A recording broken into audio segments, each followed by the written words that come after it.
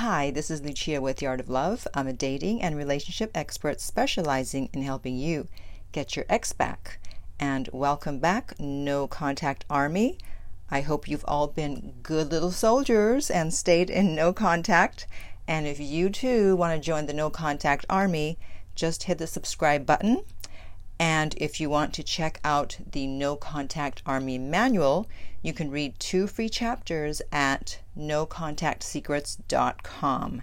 Today I want to talk about how to get over your ex. I have an email from a former client of mine who did just that, and I want to go through her story, let you know what happened and what is happening, and tell you how you too can get over an ex. All right, so she starts with, I met him shortly after I got out of a very toxic and serious relationship, which in hindsight was a huge mistake because we all need to take time to heal and focus on ourselves after a situation like that. Absolutely right. Don't just jump into another situation to help you get over the other situation, because at some point it's just not going to work. It's not going to go as planned because you still haven't gotten over the other person. Okay, we instantly clicked and got very serious very fast. Another mistake. And I talk about this in my video about the top 3 dating mistakes. You've already made 2. And I have barely started the email. You have to go slow. You have to go slow because you want to find out who you're dealing with. I see that every time people rush in, they're just as quick to rush out. You gain nothing by moving so fast. Why are you so desperate? When you move that fast, it's like, why are you allowing someone to come into your life that quickly and give them that much time when they haven't earned it? People who are discerning about who they let into their lives, they don't just start seeing someone 2, 3, 4 times a week. It's like, no, I don't know who you are. It's like, I have a good life, I have a great life, and I don't want anything or anyone to screw it up. So I'm not going to give you all this time until I know who you are and who I'm dealing with. And the categories. Okay, moving on. He told me he was in love with me very quickly, and we spent as much time together as possible, which was also a huge mistake. Again, and I've mentioned this in other videos, that when someone says I love you that fast, they're either delusional or they're playing you, and I don't know which one is worse. Okay, so we see already a lot of mistakes. We had been dating for a few months and were already in very deeply, as she already said. We'd gone away for the weekend, had an amazing time with his family. However, a week later, he broke up with me out of the blue. Well, it's not really out of the blue, because if you consider the fact that he said I love you so fast and you move very quickly, it's like, no, this is something to be expected. But yeah, as you can see, moving quickly, saying I love you, you think, oh my God, this is a fairy tale, it's going to be great. It's very possible, and it's probable, that all of a sudden they put the brakes on. It's like, not so fast. He was crying hysterically, and he said he loved me, but never felt like I was fully over my ex. He also blamed the breakup on his own mental health issues and begged me to stay in his life and be his friend because of that. Looking back now, I see that was manipulation. I agreed to stay friends. A mistake, of course, and we would equally reach out to each other here and there the following month. When out of nowhere again, it's not out of nowhere, he told me he's changed his mind and he did not want to be friends. I mean, wow, talk about humiliating. I mean, first of all, you shouldn't even have agreed to friendship in the first place because you're demoted. When you agree to be friends, you've been demoted. It's like you were the CEO and now we're putting you to work in the mailroom. It's like, hey, we're firing you. You're no longer the CEO. But hey, if you want to stick around in the mailroom, come on, do it.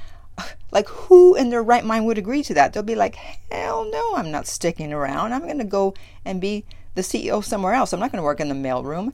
That's what you're doing when you're agreeing to be friends. And now you agreed to work in the mailroom and they're firing you from the mailroom. He fired her from the mailroom. It's like, nah, you know what? Nah, you're not even good enough to be a friend of mine.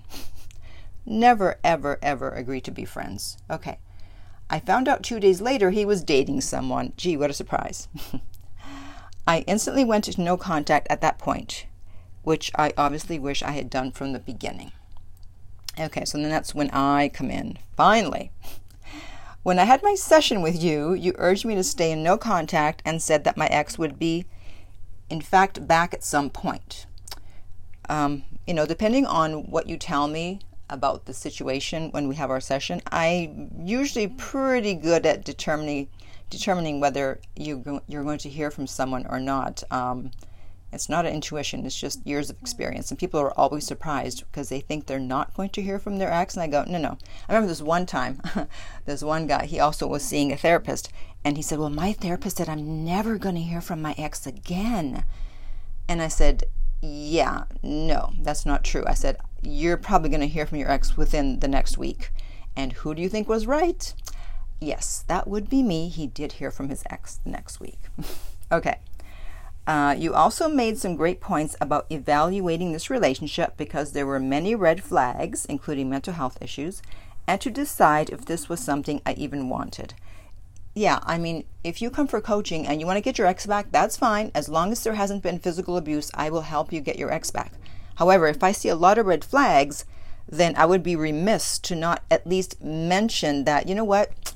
You might want to rethink this about getting back with this person because I see this, and this issue. I'll help you get your ex back, but, keep this in mind. So I'm planting a seed so that you'll see that maybe you really don't want to get your ex back. Okay. And I emailed you again only days after we spoke to tell you that he was already in another relationship. You told me to stay strong, in no contact, and to not react. I listened. I never reacted to anything at all. Great. You can't get in trouble if you don't react. So she listened. Good for her. He would post certain things that I personally felt was to get my attention.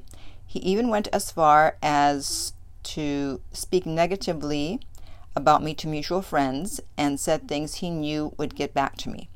But I continued to stay in no contact and did not react or reach out. Way to go, girl. I guess when that didn't work, see what happens when you don't react? He tried a new approach. Within the last month or two, he has been now going around to mutual friends saying how awful and guilty he feels for his actions and behavior. Oh, well. Look who changed their tune when you didn't react. Right? That's why I say do not react. Stay in no contact until they say something significant. He has said that he knows he completely effed everything up and he feels horrible. I'm 28 years old and I'm mentally and physically in the best space in my life. I recently bought my own home and have grown as a woman in so many ways. I've barely dated since him simply because I have been focusing on myself and my own personal growth. For the first time in years, I feel completely content and at peace with who I am and where my life is at this moment. And guess who resurfaces once I'm happy? Gee, who could that be that resurfaced? 10 months after the last time we spoke, this man came back from the dead. Hallelujah. That's my hallelujah, not hers. He first reached out to my best friend, who he also has not spoken to. Yeah, a lot of exes seem to reach out to friends first because they were afraid to contact you directly, so they're trying to get in through the back door. He sends a paragraph explaining how he desperately needs to get in touch with me because he deleted the work that he had saved on his computer, and I'm the only person on the planet who has a copy. I instantly knew he was lying and using this as an excuse to speak to me because when we were together, he had everything saved on multiple drives. I highly doubted every single thing that was suddenly gone 10 months later. Right, true. And the timing of him preaching on his guilt was quite convenient as well.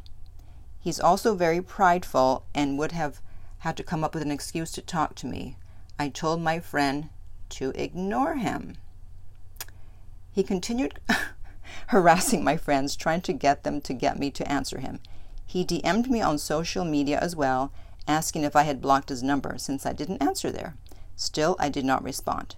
I ended up finding his work buried in a box, and I just mailed it to him yesterday without him asking for it. No contact, no letter, no response, nothing. Boy, talk about not reacting. The old me would have called him out, would have texted him instantly, would have given him a piece of my mind, and would have participated in a conversation waiting on an apology. But the new me needs and wants nothing from this man. And see, that's what happens when you get over someone. You don't care about an apology. You don't care about a reaction. You don't care about anything. And in fact, you don't even hate them. You just don't care. Because the opposite of love is not hate, it's indifference. I cannot tell you exactly what his motives were, but I personally feel he was trying to test the waters, of course, to see how I was feeling and was trying to regain access to me for whatever reason. He was asking my friends if I hate him, and the truth is I do not. Right. I don't care enough about him anymore to have any more hate towards him. That's what I just said. I do have a feeling I will hear from him at some point because of how I handled the situation. You probably will. It feels amazing to have grown to this point and to not even want to allow this person to have any type of access to me whatsoever. Anyway, no contact works mostly for yourself. Focus on yourself, put you first, and I promise when they do come back, because they always do eventually, well, not always, but a lot of the times you do hear from them, you won't even care anymore, and you will be on to bigger and better things.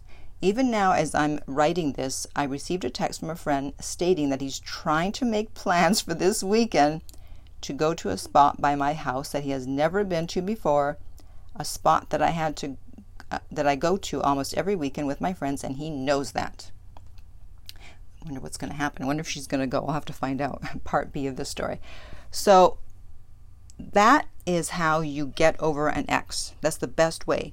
Work on yourself. A relationship cannot be the center of your world. It can't be the only thing you have in your world. That's just not how it works anymore. You need to have other things going on in your life, things you're excited about. You have to have dreams. You have to start focusing on your goals and your dreams. And that will make it easier to either stay in no contact if you want them back, or you may just find out that you would rather move on. So you need to level up in all areas of your life, physically, financially, etc. Most people are not maximizing their looks, as I've talked about in other videos. And it's just a fact of life that the more attractive you are, the easier it is to attract people. Now, that doesn't mean you're necessarily going to keep them if you don't know what you're doing, but at least you have a lot more people to choose from, and you don't have to stay with someone or keep hoping that someone will return just because you don't have a lot of choices. A girlfriend of mine years ago, she was pretty, and but she wasn't maximizing her looks. So we would go out, she and I, and then a guy friend, so the little trio. And I would get most of the attention. And then she actually asked him, she's like, how come Lucia's always getting all the attention? And he said, well, because, look at how she looks. And so she finally decided to level up because of a guy that was rejecting her. She's like, oh, I'm going to, make myself look better. And she did. And whoa, she got so much attention. And she didn't even really do that much. She just lightened her hair. She let it grow. She got eyelash extensions. She dressed different. Just a few tweaks, it's not like she had to get surgery or anything. And the change was amazing. So I definitely recommend leveling up with the looks, and I do coaching for that. I can help you with your makeover.